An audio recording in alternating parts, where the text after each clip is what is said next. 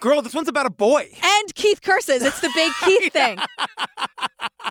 I think my voice is okay. Yeah, your voice sounds good. I think my voice is going to go for this one. Is that a threat? Is that a competition? Is that a... I'm screaming louder than you scream. You can win. You can win that one.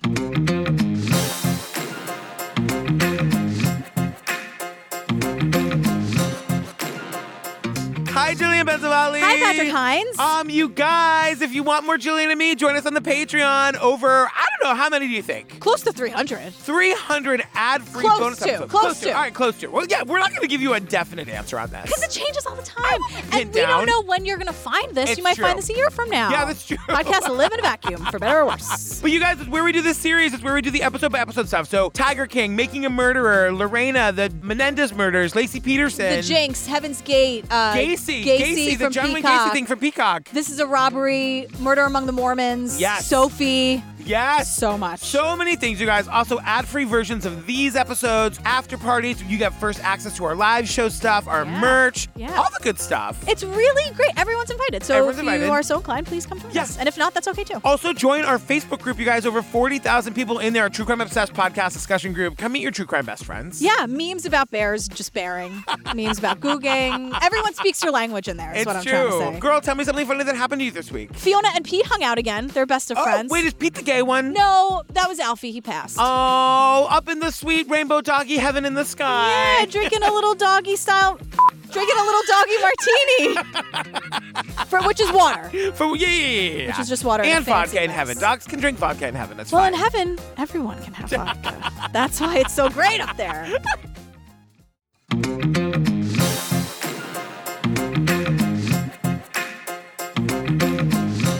All right, you guys. Girl, this week we're talking about Dateline. It's called In a Lonely Place. You know, there are some like real classic Datelines, and you know it's classic if the description says, in this classic Dateline episode.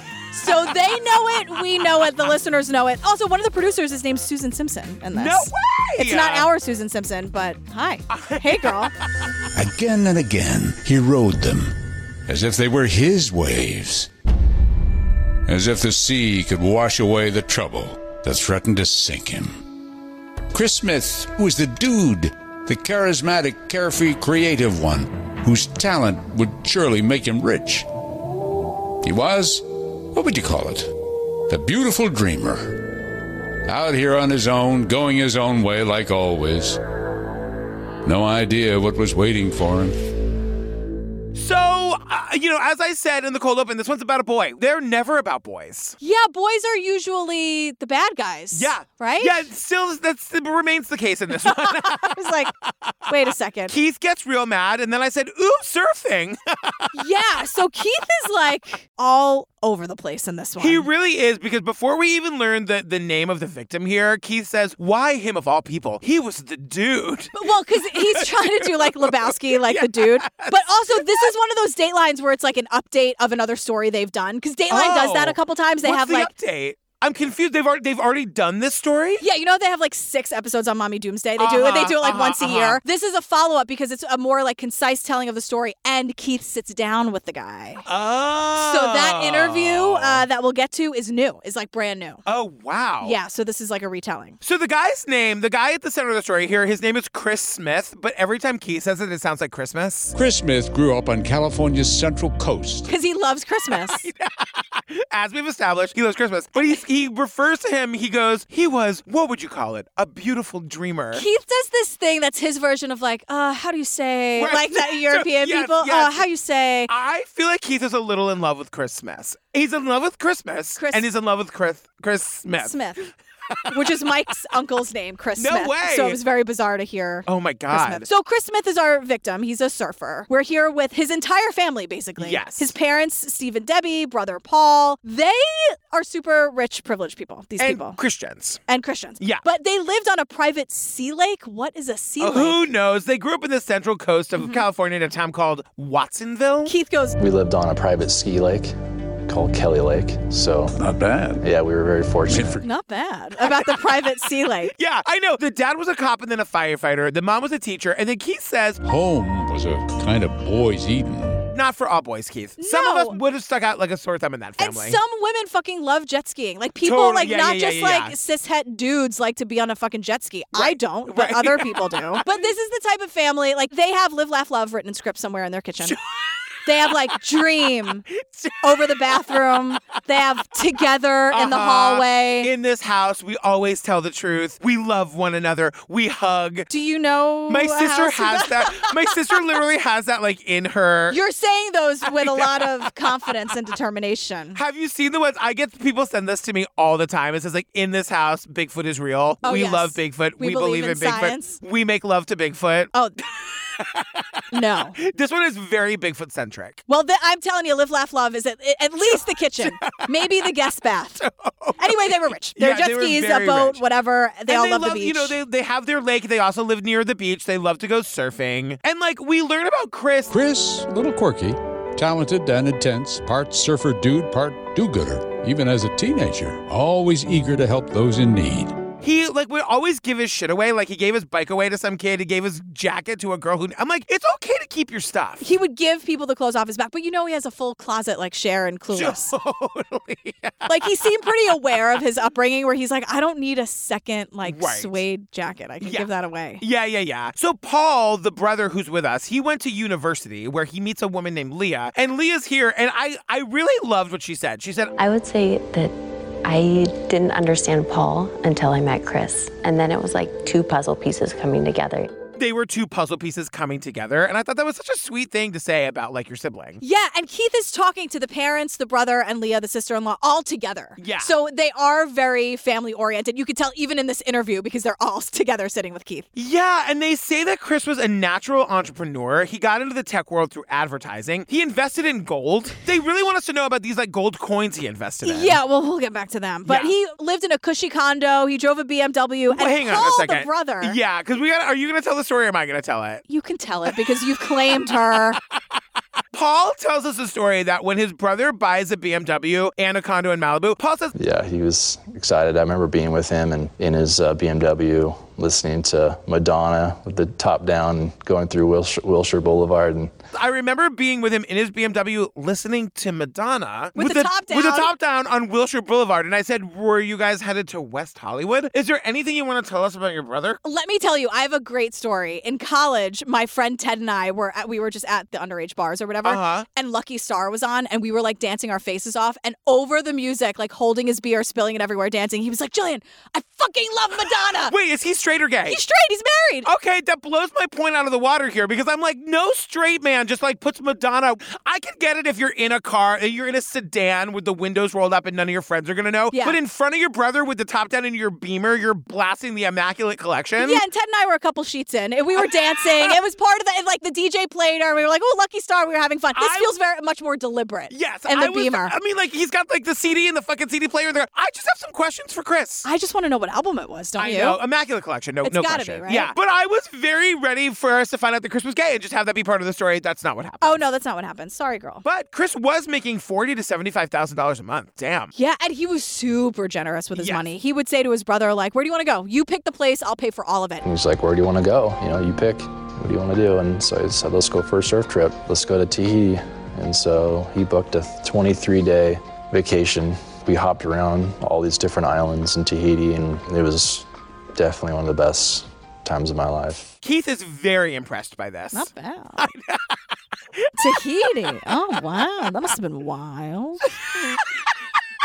So in 2009, Chris moves south of LA to Laguna Beach, and he teams up with a guy named Ed Shin, and we meet a woman named Christina Price. She was like the admin for the company that Ed and Chris Christina, the tea is scalding, and she's got gallons of it. I know, she does. Ed was actually very professional, very calm, very poised, very professional, dressed very well. And Chris?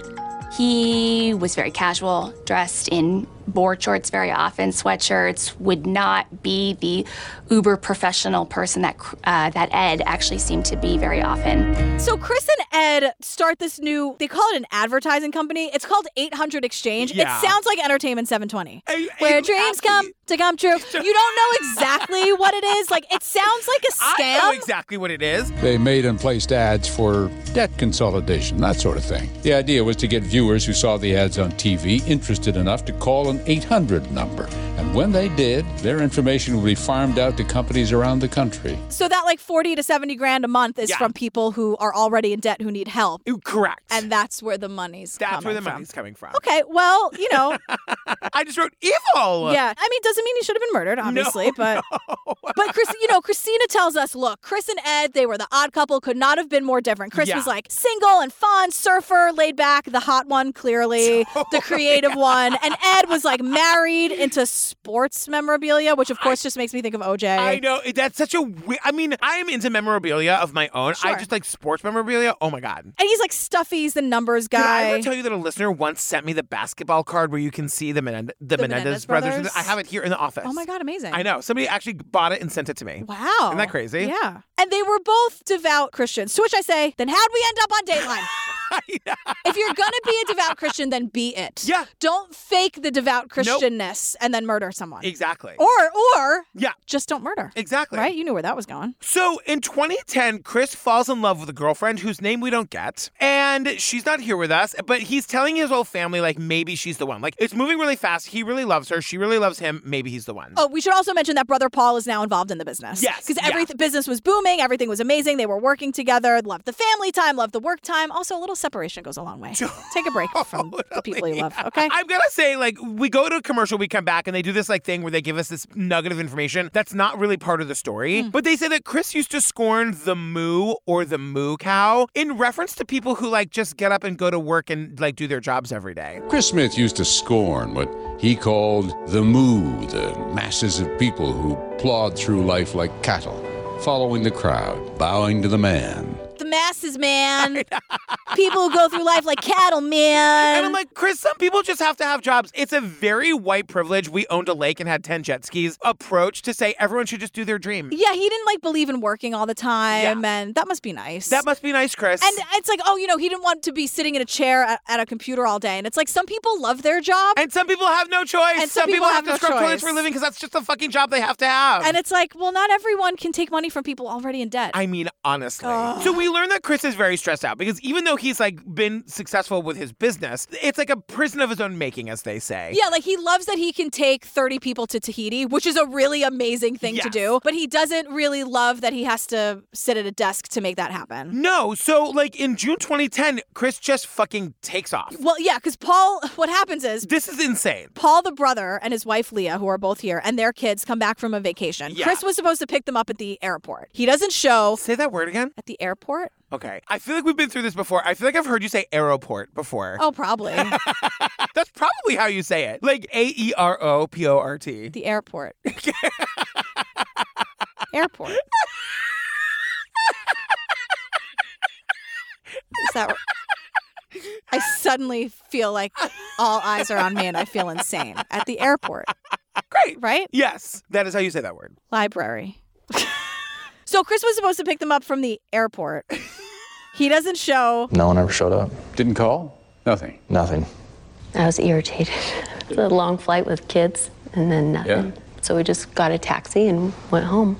I was, a little bit frustrated, but it's your brother, and there had to have been a good explanation, so. Leah goes, I was irritated. And she, of I course mean, she who is. wouldn't be? She was like, I had a long flight with those goddamn kids. I know. A long vacation with those kids. It's not a vacation. Right. She just took her kids somewhere so they could be handfuls and she could not have a good night's sleep in a bed that's not hers. Right.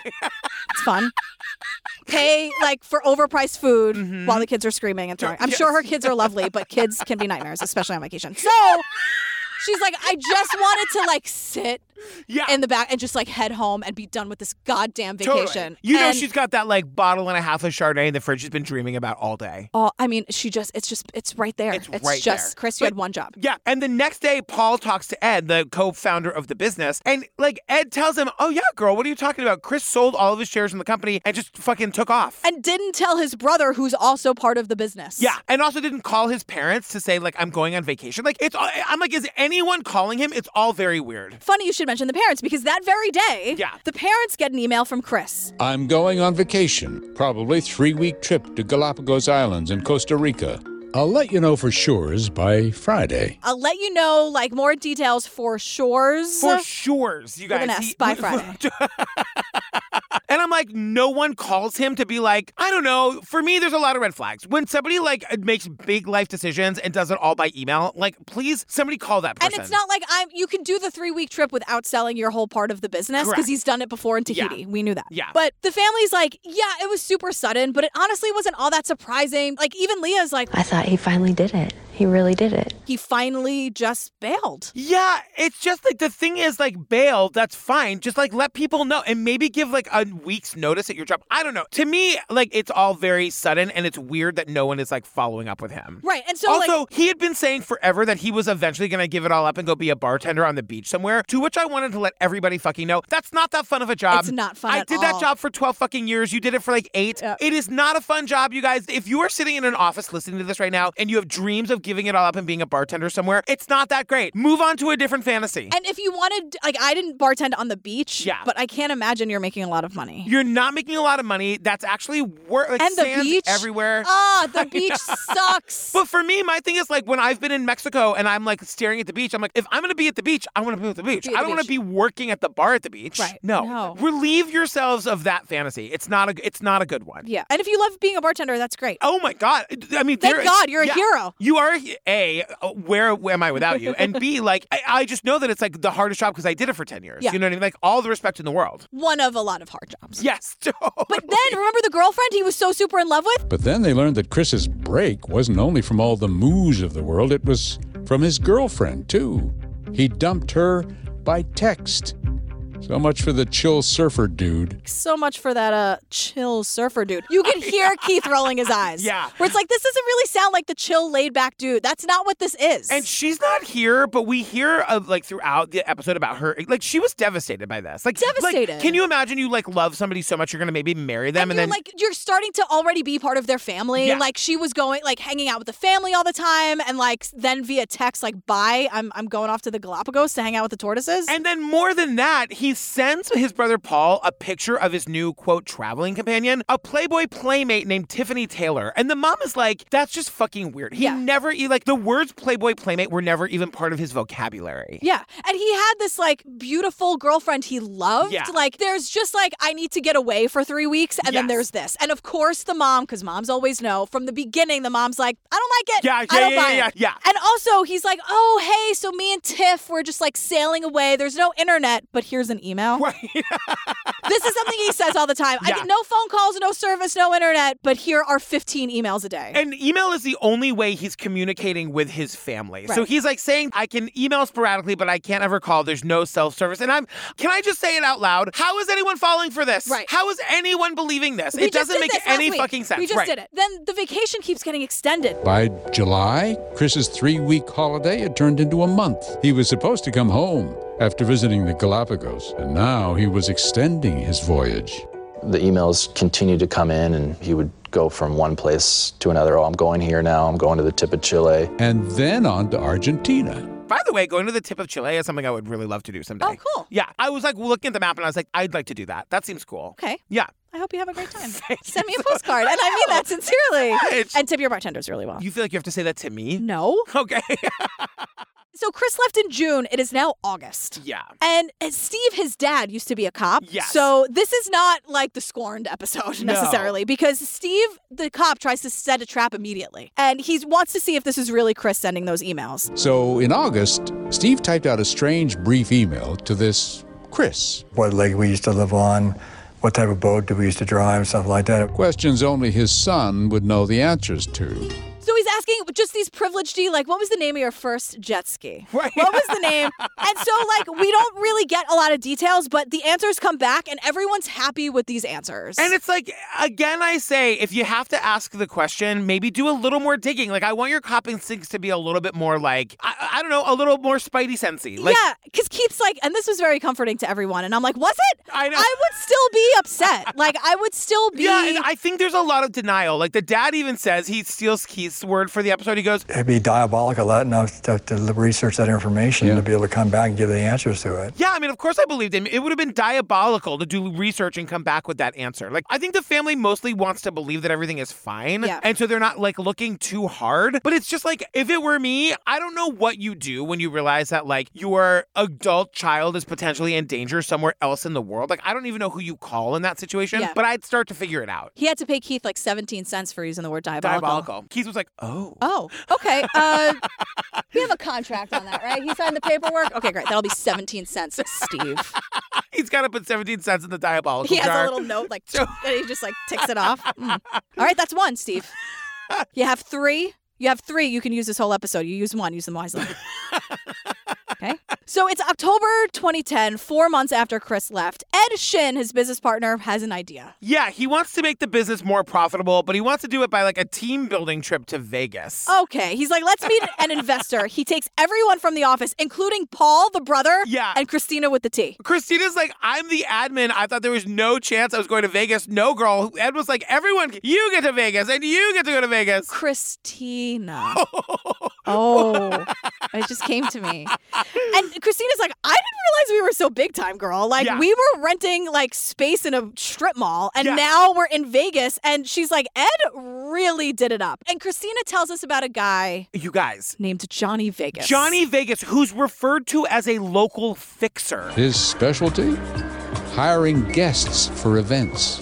Invited girls? Yeah, he would hire Sounds nice, huh? these playmates to join these dinners that we would have with investors and our clients. Ed loves it. Yeah. And so, like, Ed needs Johnny Vegas to plan the trip. Yeah. It's supposed to be a business trip, by the way. Yeah. It is so clearly not, because he's hiring playmates Yeah. to join the dinners to impress investors. I'm like, what kind of investors do you want? To which I said, Ed, if you're the fucking killer here, girl, assuming that Chris is dead, we don't know yet, like, this is not a very well thought out plan. Because if you remember, Chris, who's like absconded to South America, is on a trip with a fucking playmate. Yeah, and Tiffany Taylor, like, that's not a lie. I Googled it. Like, Tiffany Yeah. Taylor actually is a Playboy playmate. Yeah. Like, she's a real person that Chris sent this photo of. Well, get ready, because we're about to meet her. Right. So he's hiring these playmates. One of them was actually Tiffany Taylor. Like, who comes to this dinner. And so Paul sees Tiffany Taylor from across the room. Makes a beeline. Yeah, he's like, And I sat right next to her because I was so excited to talk to her and figure out, where have you been with my brother? Where's my brother? How was it? How was the Galapagos Islands? And I asked her that, and she just looked at me like I was crazy. It was a weird feeling. How are the Galapagos Islands? How are the tortoises? Do they see your future? What's going on? Tiffany Taylor is like, girl, what are you talking about? Security. Can you imagine you're Tiffany Taylor and some creepy guy comes up to you and starts screaming about knowing things about you that aren't real? And the tortoises? I know. This probably happens to her every day. Every day. So Yeah. she's like, Hey, yeah, that's, what do you want me oh, to sign? yeah. No, you're so cute. Oh. She's yawning. And he's like, also, where's my fucking brother? Yeah. So Tiffany's, again, super creeped out. Paul, To me, this is like a huge thing. This is like Yes. a major fucking red flag. Paul feels crazy. Yeah. Ed is like, Paul, no, that's a different Tiffany Taylor. Yeah. Even though she looks exactly like the photo Chris sent. Like, she's basically wearing the same fucking dress. And again, who falls for this? Paul, what are you doing? And Paul, while I appreciate the Hamlet reference, What did you think after that? Something's rotten in Denmark. Something doesn't make sense. Well, as soon as he said it, I was like, oh, that's a thing they say, like, after, because he puts his head down in shame after he says it. yeah, that's also written in script in the kitchen. Totally. It's a big kitchen. Totally. They got a big island in there. Yeah, There's chef's plenty. stove, There's- absolutely. Yeah, backsplash for Yeah. days. There's plenty of room for script sayings. And Paul is just saying, like, I knew there was something wrong, but I didn't know what. And even if I did, what would I do about it? I don't know, Paul. Call the police or something. Yeah. And so as they're like hemming and hawing about like whatever shall we do, the emails keep coming. Chris is all over the world. He's in India. He's in Africa. He's also, as Keith says, in turmoil. He's really angry. He's angry. He's mad at the world. Yeah. He's talking about heavy drug use. He's talking about suicide. They went from, I just need space. Yeah. I hate the moo cow life. Right. To this really like dark, self-medicating, I want to end it all conversation. And he's like blaming his parents for his shitty childhood. And the dad looks straight at the camera and he's like, how dare you? Sick at your stomach. What is he? I thought I provided a really good childhood for them and stuff like that. And just what was he angry about? I gave you a beautiful child. You got a jet ski when you were 10 and I another know. one when you were 13. So all through the fall of 2010, Chris is on edge. And then December, we're told, he pulls himself out of the funk. He tells Paul he wants to start a new software business and he wants Paul to meet him in Costa Rica. And he's been gone for 6 months now. Yeah. So he's like, meet me in February. We can surf and talk about it, right? And Paul says, he mentioned a place in Costa Rica that only he and I had ever talked about. So it seemed legit. Yeah. So the thing is, though, Chris is still in Africa right now. Yeah. It's December. So he's like, I'll meet you in Costa Rica in 2 months. But before that, I need to go on this like super shady, incredibly dangerous trip for this business deal. He literally is saying he's going to backpack through the Congo. I'm headed back up through the Congo. I found a dealer in Rwanda that will pay 30% markup on Krugs. Only out here is this like real currency. They're called Krugerrands. He calls them Krugs. Oh my God. They're South African coins. They don't actually have any real value. I Googled. Okay. But this doesn't make any sense at all. You know what? Unless it's like if all these emails are fake and somebody is sending him somewhere to die, it's actually a really fucking brilliant If he's like plan. on some wild goose chase and he just ends up in the fucking Congo. Yeah, and that's like, with, we're with like never pockets full of gold. Totally, and we will never find his body because that's just how it is. And the parents are starting to like totally freak out because they don't know if this is real or not. But if it is, they know he's in a ton of danger. And, and the mom is like, I've been saying this for months, but fine. Right, yeah, exactly. And they stop hearing from him. The mom is getting on Google Earth to try to Google Earth Africa. I would go down on Google Earth to every kind of video that they had that might have been around to see if there's a glimpse of him walking around. You're just desperate. They don't update those photos that often. No, it's not like a real-time thing. But these people are like, they've been sitting on it for 6 months, and now they're just instantly desperate. Like, they are finally starting to acknowledge the things that they never wanted to acknowledge. Yeah, and so at the 9-month mark, the dad, Steve, decides it's time for him to start his own investigation. Because the emails stop after the shady thing in Rwanda. So because he's the like, idea is that, like, he died in the Congo. Like, Right. he was in he died in the Congo. selling the Krugs. Right. And so that's like at the 6-month mark. So by the 9-month mark, Steve, the dad and ex-cop, he's like, all right, that's it. Yeah, and so he does the smart thing that they should have done fucking 9 months ago. He contacts the U.S. Department of State, and he's like, we just need to know where he used his passport last, and that's what we'll be able to find And him. it's a really specific like faction of it. It's the U.S. Department of State missing persons overseas. Yes. Oh, shit. Yeah, I'm happy to know that exists. Seriously. Yeah. I was like, that's a relief. Like, I hate that it has to exist, but wow. Yeah. Cool. Well, and like if they had called 9 months ago, they would have found out, you guys, Chris never left the country. He's never used his passport to leave the country. Or like since he supposedly left. Right. So like shocking. Here we are where we all knew what was happening. Like this has all been a big lie. So Steve hears this. He hangs up the phone. He gets in his car. Yeah. He's in Oregon right now. Yeah. And he drives down to Laguna Beach to do this his goddamn self. Because he's gonna go meet with Ed, the business partner, to be like, what the fuck is going on? Why, like, Ed, you told me he went to Costa Rica, and Ed's like, And he related to me that Chris had gotten a false passport. He used a false passport. Correct. That's what Ed said. Chris got a fake passport, left the country. he used a fake passport because he just really didn't want you guys to find Did him. I not mention that? Oh, God, I'm sorry. I'm so Oh, so sorry. for 9 months you thought, oh, God. my bad. That's the one bad thing I've done in this whole thing is not tell you about the fake passport. So Steve goes to the Laguna Police Department and files a missing persons report, which at first they won't take, but then they do. Yeah, the Laguna Beach PD are like, oh, God, we don't want to. No. We'd rather, just let rich kids get drunk and stuff. We don't want to do, any of the No, work. So not they're that. like, Steve, go. Poor Steve listening to this. I Your know. Steve is going to be I hearing know. us scream. He's like, oh. He's like shaking every time you're like, Steve. He's like, oh, God. Steve. Oh, God, what Oh, now? God. What does he need now? Ugh.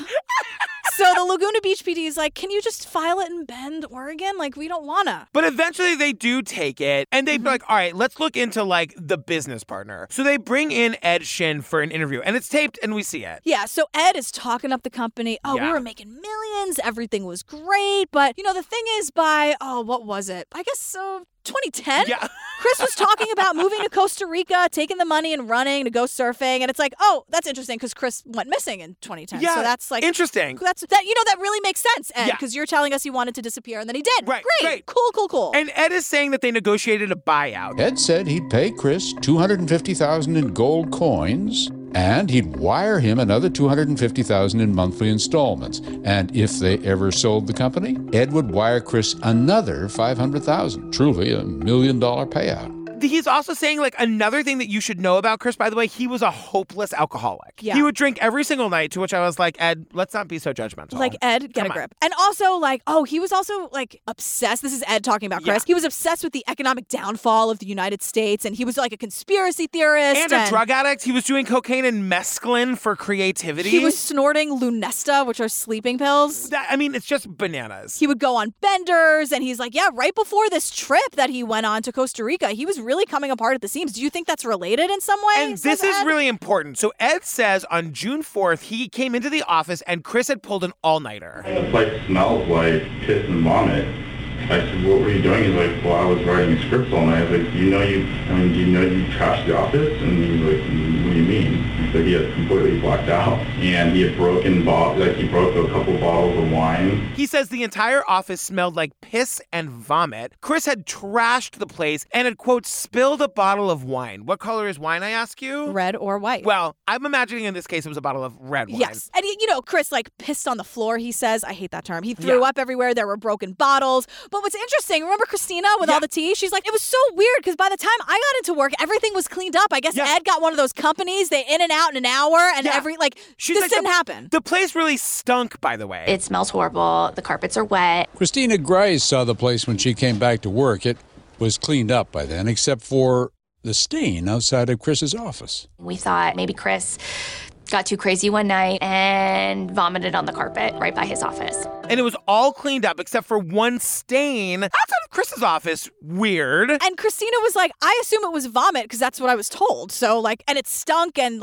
of course, Ed is saying Chris trashed the place. And she just believes. And she's like, wow, this cleaning company really cleaned up fast. This is amazing. And Keith is like, the man was a mess.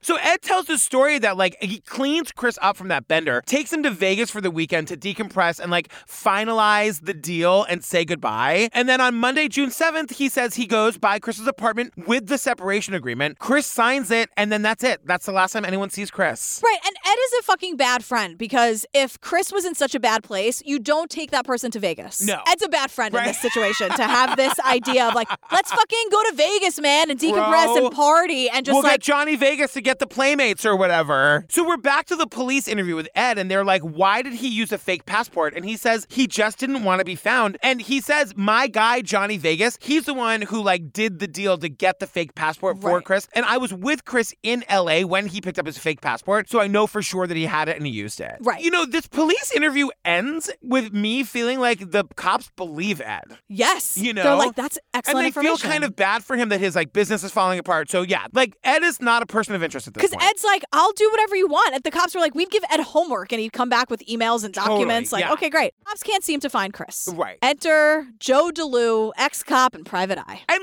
chill guy. He's very calm. Yeah. So Joe DeLue's sitting at work, sitting at his desk. He's got a storefront. Joe's landlord walks into his office one day and he goes, Joe, you got to help me. A property manager came into our office. They realized we're an investigative company and asked us if we do skip tracing work, locating people. We said, sure. It turned out the 800 Exchange office was, or at least had been, practically next door to DeLue's office. A couple of months before, the whole company left for parts unknown and left behind a bundle of unpaid rent. See that empty office space right next door to you? Yeah. They bailed. There's months of unpaid rent. You guys, this is Ed and Chris's company. So this 800 Exchange, this is Entertainment 720. Right, and they're gone. Chris went to Costa Rica and Ed just completely bailed and left behind months and months of unpaid rent. And the landlord was pissed about it and then realizes, Private Eye just moved in. Why don't I ask him to help me? And he does. So Joe is looking into 800 Exchange about this unpaid rent. He's Googling, he's looking for assets. Joe finds them in 2 seconds flat.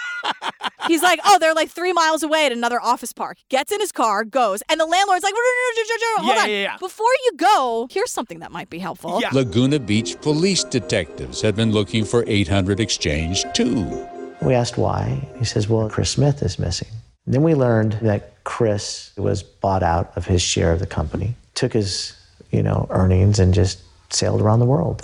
It's all making sense to him in 30 seconds. Like all the stuff that took 9 months to make sense to the cops and the family makes sense to Joe the PI in like 5 seconds. Yeah, he sees 10 moves ahead. Totally. And so Joe's like, all right, I need to know as much about this as possible. So he calls Steve the dad to ask about Chris. Steve the dad is saying, we haven't heard from our son in 9 months. The only way he communicates is through emails. And so Joe the PI is like, girl, can I see those emails? And like all of the stuff that the family overlooked, when I read you the text of this email, it's going to blow your mind, dear listener. Because Joe is like, these emails are kind of like a travel log. Yeah. And so here's text from an actual email from, quote, Chris. It says, I can't call you from Mumbai, but do you think we can meet in your hometown in Austria sometime in January? For some reason, that does not raise red flags for the dad, but Joe the PI immediately sees it for what it is. He's like, your hometown, like that's not how you speak to your father. No. He's like, clearly whoever is writing this email is trying to give information to prove that they actually are Chris. Right. And remember those questions that the dad asked to prove it was Chris? It was 2 questions. It was, what was the name of the lake and what kind of boat did you use to ski behind? Ugh, the privilege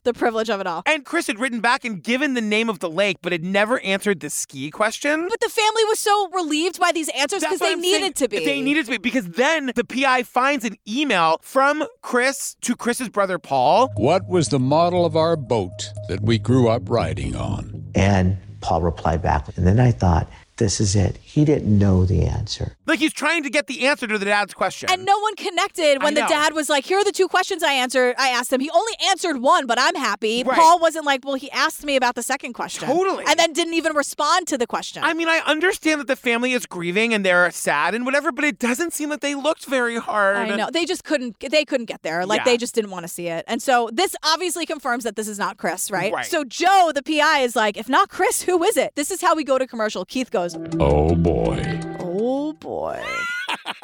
Keith. So Joe starts sniffing around the old office, the one they owe all the rent on. He wants to go in and actually see the office where Chris had last worked. And so Joe, the PI, sees right outside of Chris's old office, there's a stain that's still on the carpet. And he can see that there's like a powdery white substance that's like a powerful cleaner that had been used to clean it up. It's sulfur. And so Keith is like, I've done 5,000 episodes of Dateline. Right. Joe, I know that stain. It's a salt stain. Okay. He's looking at the camera like, I knew it. Joe didn't have to tell me what it was. Joe, I like you, but like, I'm Keith. I know what kind of stain this is, Joe. But then Joe also sees like blood spatter on the fucking light switch. And the door frame. Yeah. Like up on the door frame. So let me put this together. There's a bloody stain outside of Chris's office and blood spatter on the roof, on the tile, on the seat, like everywhere. Obviously something bad happened to Chris here. So Joe the PI calls the cops. Yes. He's had enough. Yeah. So they send these techs over to take a nice long look at the office. They find more blood in the ceiling tiles, some behind molding. I know. That's crazy. It's just like, Ed, you're going to try to clean up the crime scene or not, girl? Right, and there are blood stains under the carpet, like really, really big blood stains. And they test positive for human blood. They get DNA from the dad and Paul. It's Chris's blood. Right. And now Chris has been missing for over a year. Yeah. Or traveling for over a year. Right. Whatever. Communicating only by email, like definitely out there with a Playboy bunny. Right. And the cops are like, I'm sorry, Chris is dead. Like, they're dead. He's dead. And the family flat out refuses to accept it. Yeah. I mean, and this is why, like, when it's so glaringly obvious in the emails to me and you, it's not to them. Like, they they could not accept it, which is so sad because they could have solved this so much sooner. I know. So remember Chris's girlfriend that he dumped via text? Yeah. The cops go to talk to her. Oh my God, you guys. Without telling her that Chris is dead. Yeah. They just want an honest answer to the question, what'd you think of Chris? Keith says, the police interview was an opportunity for Chris's girlfriend to unload on her ex, and did she ever? And did she ever? And remember, they were hanging out with... Of course, I mean, I would do the same thing. Dumped via text when they were talking about marriage. She was in with the family. She was like part of the family already, hanging out, jet skiing every day. Like, yes, this is devastating for her. And she's like, I was devastated, Keith. But like over the course of this year, I would hope that she like understands that it's not her fault. And so she's looking at him and she tells him he was paranoid, he was volatile, he was erratic. Like, and I don't know what the fuck, like she's still mad. She's still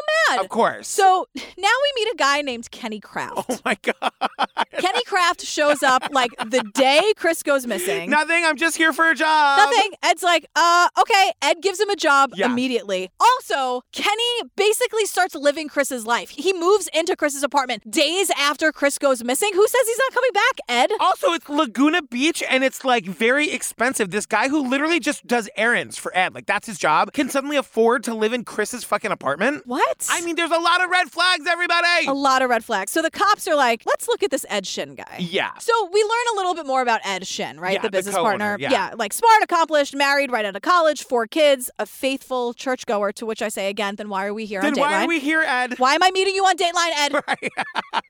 But we also on Dateline meet Joseph Gray. You guys, poor Joseph Okay. Gray. Well, I don't know. Joseph Gray. Yeah, you're right. You know what? I rescind the poor Joseph Gray. Poor Joseph Gray in a little bit, but I don't know. Yeah. So Joseph Gray met Ed at a church social, right? Yeah, like Ed was really down on his luck. He was broke. He was trying to make money with like the sports memorabilia thing. I saw as Ed's life was falling apart, and I was starting this new division of our company, and I thought I would give him a lifeline and invite him to come on board. It was at his new job that Ed met Chris. Eventually, Ed and Chris made such a good team they spun off, started their own company, 800 Exchange. Ed meets Chris at the job that Joe got him. That's how 800 Exchange Entertainment 720 was born. Because they leave this guy's company, they take clients with them, and Joe's pissed about it to this day. Yeah, Joe's pissed about a lot more, but we'll get to that in a second. So the new investigators looking into Ed are like, this guy seems to have, like, secrets. He's a super high roller. He's traveling to Vegas on private fucking jets. And then he would go to Vegas, and Christina tells us, like, the rooms, like, she would get picked up in a Rolls Royce to go, Christina, the admin. Right. And then, like, the room that Ed would get himself. I remember seeing Ed's room that he was staying in, just the most extravagant room, 2 stories, a 24-hour butler, a massage room, pool room, multiple bedrooms, an elevator. It was beyond what I had ever seen. The 24-hour butler situation, I do not understand. There's just always a person there to dress you if you need if you need it. Also, if you're in Vegas, what are you doing in your hotel room? I know. Like, why do you need like a massage? Like, I guess I get the Vegas. massage. All of this is so fucking ridiculous. Nobody needs any of this stuff. Ridiculous. But also, Ed would like sit at a table. Ed had money problems. Okay. Yeah. Well, he had gambling problems. He had gambling problems. Yeah. So he would be losing thousands and thousands of dollars like at these tables. So he would sit at a table for like 10 hours at a time. Yeah. And thousands would be gone. And he had his guy Johnny Vegas that was like paying these like fancy women to be around him all the time too. Like Ed sucks. Yeah, some Ed family man. I know. Some Bible thumping family man, Ed, in Vegas with the Playboy bunnies, which is fine if you're a Playboy bunny. I'm just saying, like, Ed is not a good guy. So remember Joe Gray, the Bible study dude? He gave Ed a job when he was down on his luck. A lifeline, he called it. A lifeline. Turns out Ed stole a shit ton of money from Joe. $2.5 million. Ed, the Christian family man, embezzled $2.5 million. And then left before anybody noticed. Yeah. But so then... And then, like, doesn't really get in trouble for it. So he pleads guilty to embezzlement. And he's like, well, okay, fine. If I pay you back $700,000... Of the 2.5... How is that agreed to? Yeah, he's like, could I avoid prison time? Like, if I you know what? Actually, that's a great idea. Yes, you absolutely could. But you have to do it in like 2 years. Yeah. So now the clock is ticking, and he owes $700,000, and he's losing tens of thousands by the night in Vegas. Exactly. So if you're not getting the picture we're painting for you guys, Ed is completely desperate. Right. I don't know if it's said now or later, but I'm going to say it now. We learn that Chris finds out that Ed was fucking stealing from the company. Right. So like this is the big thing. This guy is in a ton of fucking debt. He's stealing from the company. Chris finds out about it. Like, and then we don't know what happens except there's a huge bloody stain outside of Chris's office and blood all over the ceiling and the fucking walls. Right. So the cops are and like... Chris has been missing for a year. For a year. So the cops are like, let's talk to this Ed character again. Yeah. They pull him in. The cops start asking him about Chris. And Ed's like, I'm not involved at all. Yes, we used to fight, but it would just be verbal. I don't know what you're talking about. He's gone. I don't know nothing. And then Ray told him, well, guess what? You're under arrest for murder. This happened so fast. I was like, wait, what? And then they leave the room. Yeah. And they're like, we're going to let him think.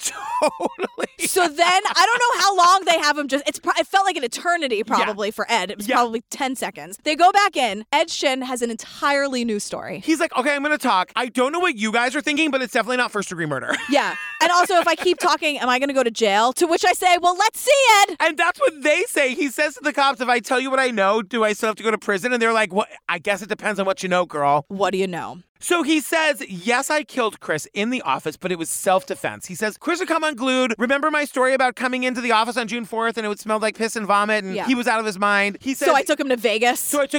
Idiot. He's like, he lunged at me, he attacked me, he grabbed me, we were throwing each other around. I pushed him off me. He fell backwards onto his desk where he hit his head and like fell to the floor and didn't immediately die. He just like lay there dying. And there was so much blood, says Ed. And Ed's like, I didn't mean to kill him, but yes, he's dead. Yes. So now the cops are like, all right, well, now we have to tell the family that this is what happened. So they go and they tell the family, and of course, everybody wants the body. And they go back to Ed and they're like, girl, tell us where the body is. I want to find Chris's body. His family wants to find his body. We need that information, Ed. I wouldn't know. There's no way. I wouldn't know that. Didn't know, he said, because somebody else got rid of the body. And then Keith's like... But then the investigators got Ed's phone records. And, well. And well. Ed is adamant that he had nothing to do with the disposing of the body. He doesn't know where it is. Someone else got rid of the body. Yeah, there's we'll no get that information story on in a second. But he says... Those same phone records showed him going all the way out to Boulevard, California, and Ocotillo, California, which is in the middle of the desert near the Mexican border. The phone records show that Ed, at 2 times in the days after Chris's murder, was in the middle of the fucking California desert right at the Mexico border. Yeah. Like, there's no reason to be there. And, like, he was pinged out there at, like, 2 in the morning. Yes. This is where Keith gets super dramatic, living, like, his little cowboy Western fantasy, because he's like... There are holes out there somewhere. Every lawman around knows it. Places where the bones of terrible crimes lie under the sand, undiscovered, their tales untold. Places where the bones of terrible crimes lie under the sand, undiscovered, their tales untold. Just like, there are just dead bodies in the fucking desert. And there are. All over the desert. I watched Breaking Bad. There are bodies everywhere. Everywhere. Yeah, and they're like, the family is begging for answers from Ed. He gives them nothing. Ed finally goes on trial 7 years after the murder, and we meet prosecutor Matt Murphy, who I also think Keith has a little bit of a crush on. Prosecutor and surfer Matt Murphy. Matt... He's perfect for the job because he's also a surfer. And he could, like, understand Chris. Totally. Matt is perfect for the job because he hates Ed. Like, he hates Ed. And I think Keith has a little bit of a crush on him because Keith also hates Ed. Yeah. So, like, they are kindred in that way. Because Keith says to Matt, he's like, tell me, like, what was so bad about this crime? And he's like... This case was about greed at its most diabolical and base form. He killed a really nice guy over money so that he could go gambling in Vegas. This crime was about greed in the most diabolical form. Somebody else says diabolical. It's another 17 cents to Keith. Cha-ching.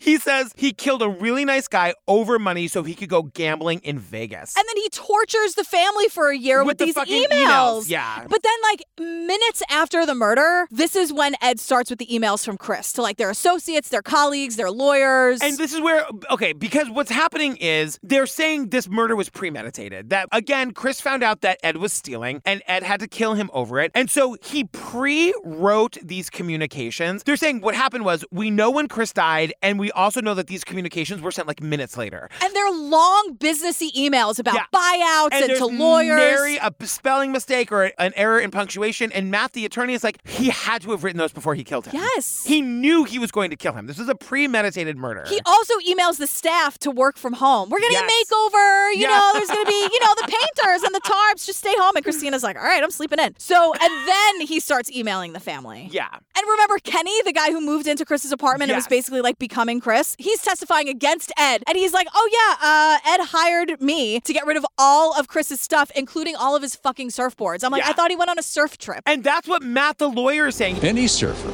and most especially a surfing DA, knows you don't head out on a surfing trip and leave your boards behind.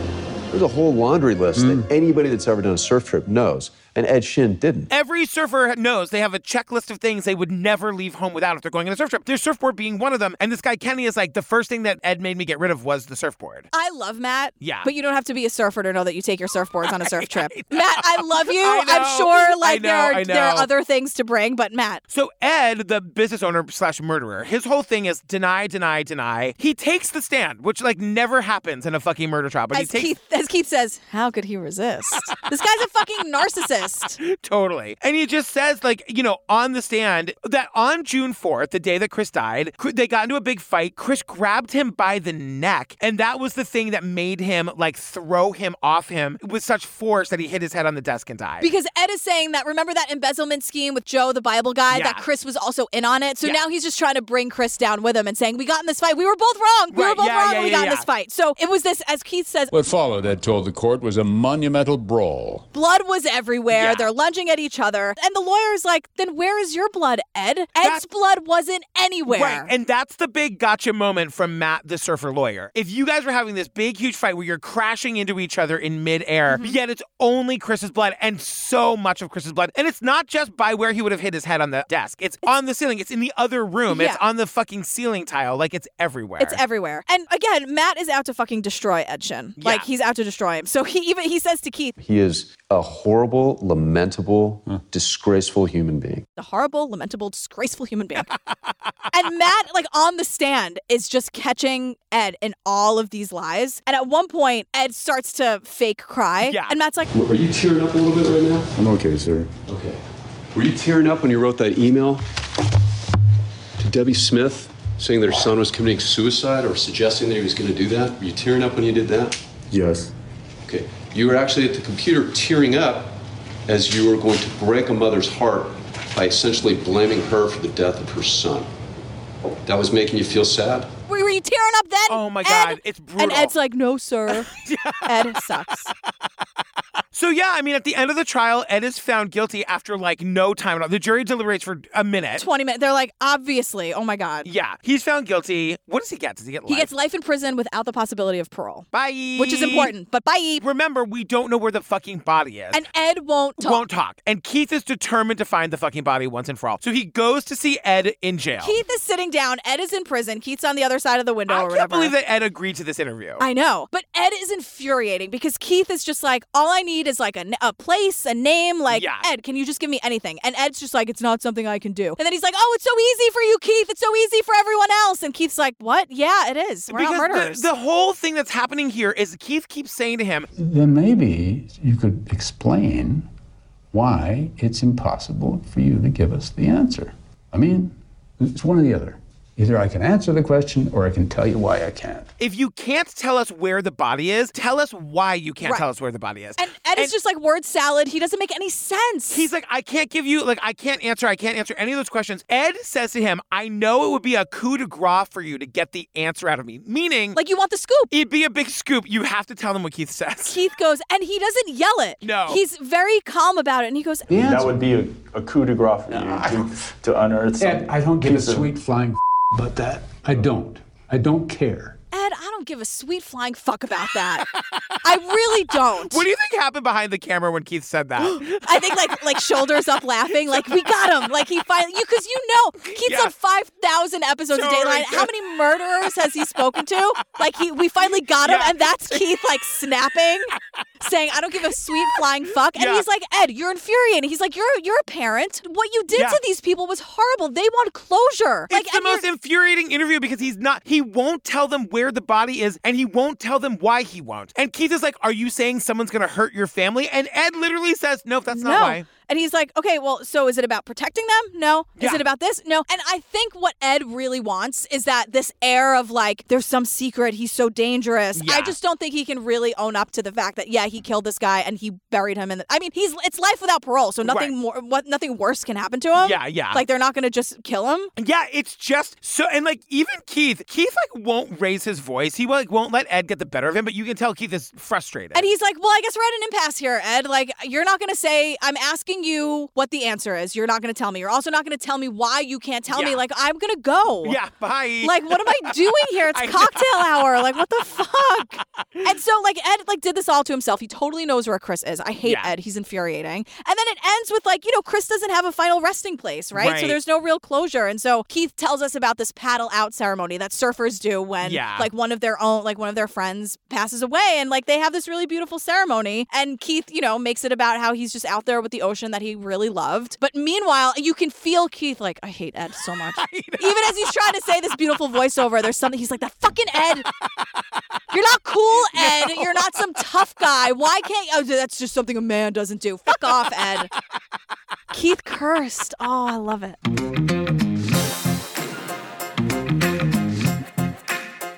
Oh my God, we did Dateline. What was this one called? In a Lonely Place. In a Lonely Place. It was a real interesting story. I'm sorry for the family. I'm sorry, you guys. It's so sad. It's so sad, but Keith cursed. Keith cursed. He lost it. That's Keith losing it.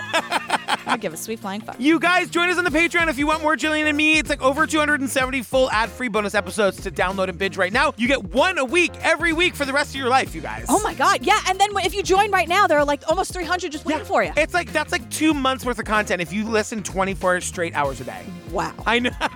That's amazing. We love you guys. Thank you for making this our jobs and for hanging out with us and for listening to the shenanigans and being here. We're obsessed. We're obsessed. We love you. Thank you so, so much. We'll see you next week. See you next week. Bye. I don't mean to belabor the point, but like, are we certain that Chris was into women? Yes. Okay, well, or it's none of my business. I'm just saying, it was a funny thing to be like, bro, you're listening to Madonna. Okay, great. He booked a 23-day surfing vacation in Haiti. Chris picked Tahiti.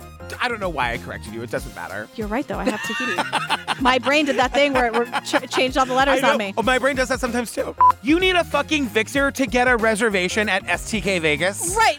You know what I mean? Use Open Table like the rest of us. You need a Vixer for a reservation at Budokan Vegas. Use Open Table like the rest of us. Again, I say. It's not that hard.